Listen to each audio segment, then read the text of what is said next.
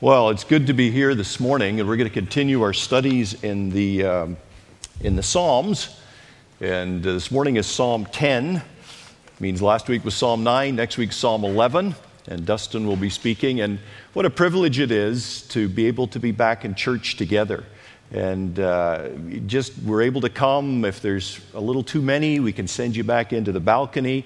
It's a funny thing. Over the past while, we've had to stay away, or we've told people not too many people because we can only have 45. Well, we can have at least 75 plus more on the balcony, so you can come and bring your friends. It's time to join together once again. And I never thought I'd see the time when it would be a privilege to just be able to join together with other Christians in church.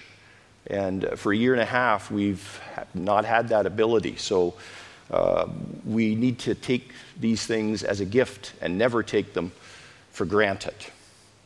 I want to look this morning at Psalm 10. So if you have a Bible, you can look that up. We'll follow through. If not, you can look up on your phone. Bible Gateway is a great place to get scriptures. I'm going to be speaking from the ESV, the English Standard Version, which is a good, clear version of Scripture. And so when you look up Bible Gateway, just put in ESV, Psalm 10, and you'll find the passage. Let's pray together. Lord, I thank you for this privilege to be able to come together and meet with other believers, to encourage each other, and to experience a blessing that you said you would give to us through your word. May the words of my mouth and the meditations of my heart be acceptable in your sight, my rock and my redeemer. Amen. As children, I think most of us received this gem of wisdom, sometimes from a parent, sometimes from a teacher, and the wisdom went something like this. If you can't say something nice to someone or about someone, then say nothing at all. If you can't say something nice about someone, then say nothing at all. Well, either the writer of Psalm 10 hadn't heard that advice, or if they had heard that advice, they decided to ignore it. And this isn't just someone that the psalmist is talking about. This is a prayer. It's directed to the Lord, to Jehovah. And listen to the complaint which begins Psalm 10, verse 1. Why, O Lord, do you stand afar off? Why do you hide yourself in times of trouble? That doesn't sound at all like a nice thing to say to the Lord. Philip Yancey, who has written extensively on the subject of suffering, entitled one of his books, The Question That Never Goes Away. And that question is just one word. It's why? And specifically in Psalm 10, the why question relates to the success of the underhanded, the prosperity of the wicked. A number of years ago, a Jewish rabbi from New York wrote a best-selling book entitled, Why Do Bad Things Happen to Good People? Well, Psalm 10 addresses the exact opposite question. This psalm could be entitled, Why Do Good Things Happen to Bad People? And in Psalm 10, verse 2 to 11, the psalmist pours out his heart to God and said, here's the problem. And with a heavy heart, he reviews the ugly, the conniving, the destructive behavior of the oppressor.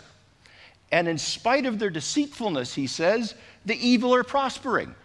Evil seems to be winning. Lord, where are you? Lord, why don't you do something? Lord, this isn't fair. Why? Then in Psalm 10, beginning in verse 12, there's a huge shift in the psalm. Look at verse 12. Arise, O Lord. O God, lift up your hand. Forget not the afflicted. And in verse 13 to 15, he continues with a prayer to overthrow evil, to stop the wicked oppressor, and to liberate the oppressed. And then it was read to us, the contemporary version this morning. There's this very graphic verse in verse 15. Break the arm of the wicked and the evildoer. Call his wickedness to account till you find none. This is passionate language. Then the psalmist concludes with a wonderful benediction at verse 16. The Lord is king forever. Sometimes in our age we say, in spite of all the troubles, the Lord is still on the throne. The Lord is king forever, and thank God he is. So there's the message of Psalm 10 in a nutshell. Now, I'd like to look at it in a little more detail. Come back with me to Psalm 10 and verse 1. Why, O Lord, do you stand far away? Why do you hide yourself in times of trouble? Now, no doubt there is wisdom in the words of our teachers. When you can't say something nice about someone, then say nothing at all. And in the everyday relationships of life, the people that we meet here and there and in the store and on the street, that is excellent advice to follow. But there is a deeper truth, a much more profound truth, and it's this: the stronger our relationship with another, the more honest our communication becomes. That's the only path to strong friendship. As long as we operate up here on the superficial, nice level, you never really develop a deep friendship. It's only when you get down here to the honest level. So the corollary is also true. The more honest our communication, the stronger our relationships grow. This is honest communication. Lord, where are you? Lord, why don't you do something? This is the complaint of a trusted friend. In the gospel stories, there's a similar situation. It's found in John chapter 11. You maybe remember the Bible story. Lazarus, Jesus' friend, is seriously ill. And his sisters, Mary and Martha, send Jesus a message. In John 11, verse 3, it says this: "So the sisters sent to him," that is to Jesus, "and said, 'Lord, the one that you love, he whom you love, is ill.'" Now, they didn't directly ask Jesus to come. They just assumed he would come. I mean, obviously you would come. This is your friend. Yet Jesus delays. He does not come immediately. And when he finally arrives, he hears the complaint of a trusted friend. John 11:21, Martha said to Jesus, "Lord, if you had been here, my brother would not have died." That is the complaint of a trusted friend. The more deeply we know someone, the more honestly we communicate. "Why, O Lord, do you stand so far away? Why do you hide yourself in times of trouble?" This message is for us. This message is for you. This message is for me. When my heart is confused, when my life is hard, pour out your heart to the Lord. Be honest. But note, not only is the psalmist honest in his prayer, he is dedicated in his description. And in Psalm 10, verse 2 to 11, he pours out in detail, "Here is the problem, Lord." The issue on his heart is the prosperity and the arrogance of the wicked. Now, this is what upset the psalmist. I'm not sure what you do when you're really upset about something, when something has really ticked you off. No, I don't mean something trivial, that when some silly motorist cut you off down at the roundabout in St. Jacobs. I mean something that's big, like an injustice you observed at work, or a questionable business deal that you were been shoehorned into, or the duplicity of a friend, an evil that makes your heart burn. What do? Do you journal and write down your thoughts? Some of us do that. Do you keep it inside and stew about it? Or do you talk it through with someone you trust? And that's what I like to do. Maybe that's not the right way to do it, but that's what I do. A large cup of coffee and a listening ear. And it's not just enough for me to just summarize the problem in one line. I like to parse out the problem piece by piece, line by line. And that's what the psalmist is doing here in Psalm chapter 10. In detail, he goes over to the Lord, that slow listening ear, telling him the trouble, what's really burning him up. And the problem is rampant evil. Lord, why does the wicked seem to be winning? Why are they taking over? Look at his concerns, verse 5. The way of the wicked prospers at all time. They're cheating in business, they're exploiting the poor, they're ignoring the good, but they're prosperous and successful. Look at verse 2. In arrogance, the wicked pursues the poor. Verse 3, the wicked boasts of his desire. Verse 6, the wicked says in his heart, I shall not be moved throughout all generations. I shall not meet adversity. I will be successful. Arrogant, boastful, proud, full of himself. Someone has said, this is the description of a self-made man, and we always need to beware of self-made people because they worship their creator, themselves. Arrogant, boastful, and proud. But not only proud and self-made, but look at verse 7, foul-mouthed. His mouth is filled with cursing, deceit, and oppression, and under his tongue are mischief and iniquity. A tongue filled with abuse, laced with deceit, riddled with lies, intimidating, threatening, twisting, all to get their own way. They are not worthy of the trust that is placed upon them. You cannot believe what they say. But it gets worse. Look at verse 8. When they can't destroy with their words, then violence kicks in. Verse 8, he sits in ambush in the villages, and hiding places he murders the innocent. Verse 10, the helpless are crushed. They sink down and fall by his might. Power is their stock and trade. For the wicked, might is right. But notice, there's one other aspect of these individuals. It's the relationship with God. Look at verse 4. In the pride of his face, the wicked does not seek him, and all his thoughts are, there is no God. For all intents, a practical atheist. Look at verse 11. After committing wrong, there's this response of evil. He says in his heart, God has forgotten. He has hidden his face. He will never see it. Now that's a bit of a complexity. The evildoer ignores and denies God's existence, but then after committing evil, there's this twinge of guilt. What if there really is a God? Oh, well, if there is, I hope he doesn't see it.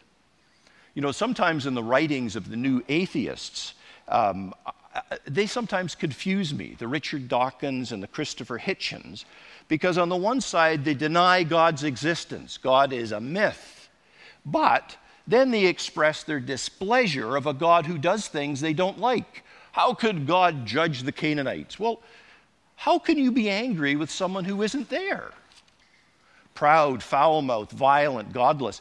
Evil is increasing, wickedness acceptable, oppression overwhelming. Lord, why? Lord, do something about it. And in great detail, the psalmist lays out the whole problem before the Lord. Now, I think this morning, this is an encouragement to each of us. As we have to face and work with difficult people, as we find ourselves dealing with difficult situations, lay out the full dimension of the problem to the Lord. It has been pointed out that wickedness is not a new phenomena. It's simply in every generation, it simply takes new forms. I like this quote from John Calvin, who was one of the reformers from 500 years ago. Here's what he says. It tends greatly to lighten the grief, to consider that nothing befalls us in this day which the church of God has not experienced in days of old. The church has dealt with wickedness and trouble and problems since its inception. I wonder what particular evil the psalmist was thinking of when he prayed this prayer. Was it the hypocrisy of an individual he knew? Was it the hate of a political foe? Was it an internal enemy within the state? Was it an external enemy like the Babylonians or the Assyrians? I wonder what particular evil in our time would cause us to pray a prayer like this. Why, O Lord, do you stand so far away? Why do you hide yourself in times of trouble? What evil makes my heart burn? What evil makes your heart burn? I was thinking of the evil of human trafficking, and I want to give a shout out to Twyla, who I know has this as a passion and is trying to do something about it. Men and women bought and sold for others' gain, exploited for sex, exploited for underage labor, and even in our own country, exploited for underage sex. But here's the kicker. According to Wikipedia, human trafficking is a $15 billion a year industry. The wicked are reaping in wealth at the expense of the weak. Or think of rampant pornography. Brothers and sisters, I think we need to make our priority God's priority. We don't make our priority the headline of the paper. We make our priority those things which move our hearts as believers. Think of rampant pornography. It doesn't hit the headlines, but it sure destroys homes. I was shocked when I watched the documentary Over 18. What a massive machine of evil. Now, my son David and Dustin were involved in producing that film, which has had a lot of impact, been watched by members of Parliament and had impact even on some thinking in Parliament Hill. Billions and billions of dollars in profit, thousands and thousands of lives caught in a dangerous web, a strange interconnection of exploiting and exploited. It's a moral tragedy of our time that goes almost unspoken. And yet it's a massive, almost legitimate industry. It fills the internet with gigabytes of material. It's produced and distributed by some of the largest internet companies in Canada. These questionable profits have created some very, very, very wealthy Canadian businessmen. Or think of the drug trade. Drug lords making millions while lives are lost and homes destroyed, and we pray, Lord, do something about it. Where are you in times of trouble? Bring justice, O Lord. Or think of the persecuted church. Christians in North Korea and Iran and Nigeria and Saudi Arabia and Pakistan who have paid a high price for following Jesus. Men who have lost their jobs, women who have lost their dignity, families that have lost their homes. Wickedness is not a new phenomena. In every generation, it just takes new forms. Psalm 10, verse 2 to 11 reflects the timeless concern of the problem of wickedness. Now, come to verse 12. The psalm changes its tone completely.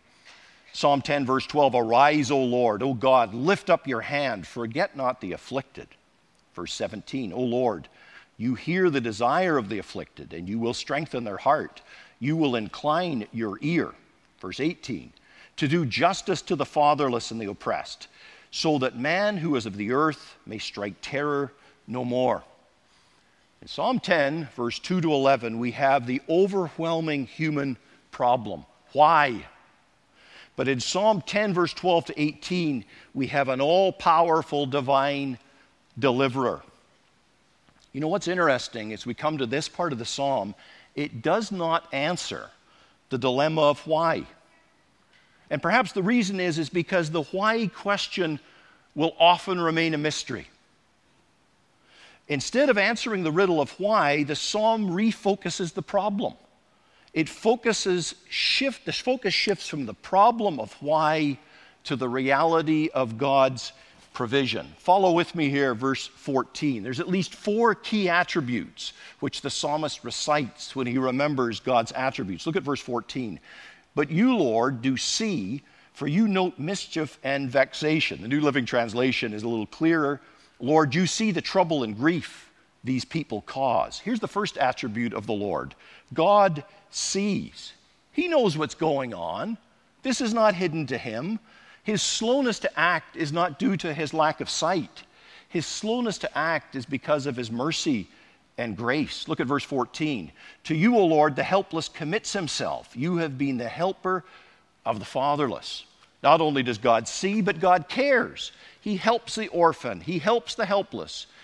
But note, this isn't just a theory. This is built on past historical activity. This statement is in the past tense. You have been a help. In other words, you continue to be.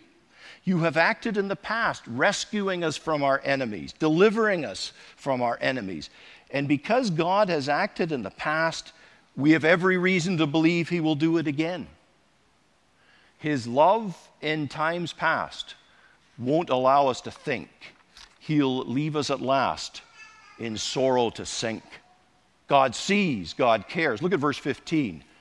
Break the arm of the wicked and the evildoer. Call his wickedness to account till you find none. The New Living Testament is even more graphic. Break the arms of these wicked people. Go after them until the last one is destroyed. And the message is clear. God judges. This aspect of God is sometimes forgotten today, but forgotten or not, it does not change the moral necessity of God's justice. The text does sound brutal, and I didn't explain it as I read it, but break the arm of the wicked. In Scripture, the arm is the sign of strength. The arm of the Lord is strong to save. So the prayer is that the Lord will decisively act and break the power of wickedness. And there is confidence that he will. God sees, God cares, God judges. Look at verse 16. The Lord is king forever and ever. God reigns. You know, evil egotists of history come and go. I was reading a little bit a while ago about the French Revolution, which is a horrible story. I was reading about Nero and Napoleon and Mao and Hitler and Stalin, and they're all gone. Their arm has been broken, their power is gone, but God reigns forever and ever. Amen? Listen to the wonderful words of Revelation 11, verse 15. They're encapsulated in the Messiah when we sing it. The kingdom of the world has become the kingdom of our Lord and of his Christ, and he shall reign forever and ever. God sees, God cares, God judges, God reigns. A couple of weeks ago, I was browsing in a bookstore, which for the past year has been very difficult to do because contrary to what bibliophiles, that is, people who love books like myself, books were deemed non-essential. Dustin, can you believe it? Books, non-essential.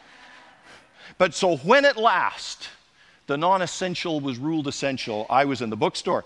And of course, I was able to shop through Amazon the past year. Don't feel too sorry for me, right? And I came across this book here, Free at Last, which is the story of Asia Bibi. It's the story of a brave Pakistani Christian woman who spent 10 years in a dark, dank prison, falsely accused of insulting the Prophet Muhammad, condemned to die for blasphemy. Probably some of you followed the story. And this story caught my attention because I had watched it, I had read it a few years ago, and also because of my friends Jamal and Aram Malik, who live here in Elmira, who have come as refugees from Pakistan because of their faith. And you know, I don't know how it is with you, but I always find it interesting. Whenever I start getting into a story, suddenly I just happen upon more bits to the story. Has it ever happened to you? You start like looking at something and then something else. So I just finished reading this book, and last Sunday I was reading the Globe and Mail, which is my little treat on a Sunday afternoon. Read the Globe and Mail. And this headline caught my eye. Pakistan called her a blasphemer. Canada became her refuge. It was an interview with Asia Bibi. I just finished the book on the Friday, and here this is in the paper. And it actually was the first interview with a Canadian reporter since she came to Canada 2 years ago. And what a story hers is, a story of human wickedness, but also a story of God's justice. Accused of blasphemy when she unwittingly became the target of her neighbor's vengeance, condemned in her own village. And in Pakistan, even an accusation of blasphemy is fire.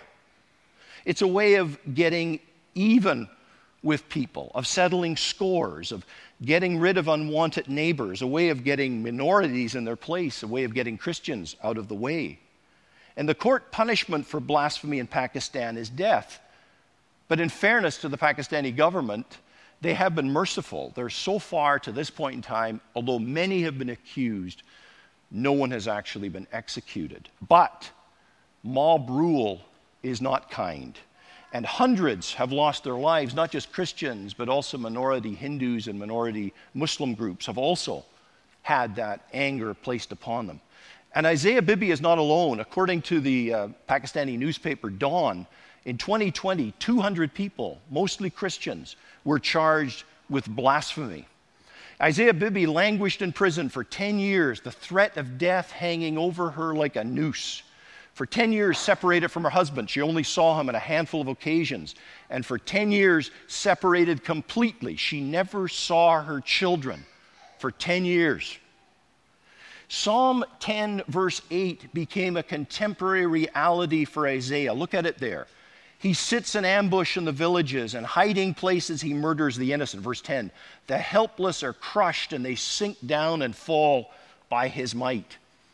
In her book, Asia Bibi's prayers are recorded, and one of them, which I'm going to put up here, it almost sounds like a modern contemporary version of Psalm 10. My God, help me find the right words. I'm broken, crushed, completely exhausted.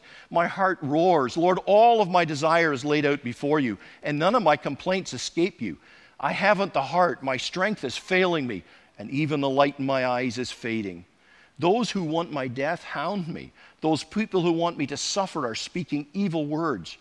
I am keeping my mouth shut, and Lord, I know that you will respond. My enemies are strong and vigorous, and a lot of them have it out for me. When I look for goodness, they accuse me. My God, never abandon me. Do not stray far from me. Come quickly to my aid. And that prayer was answered.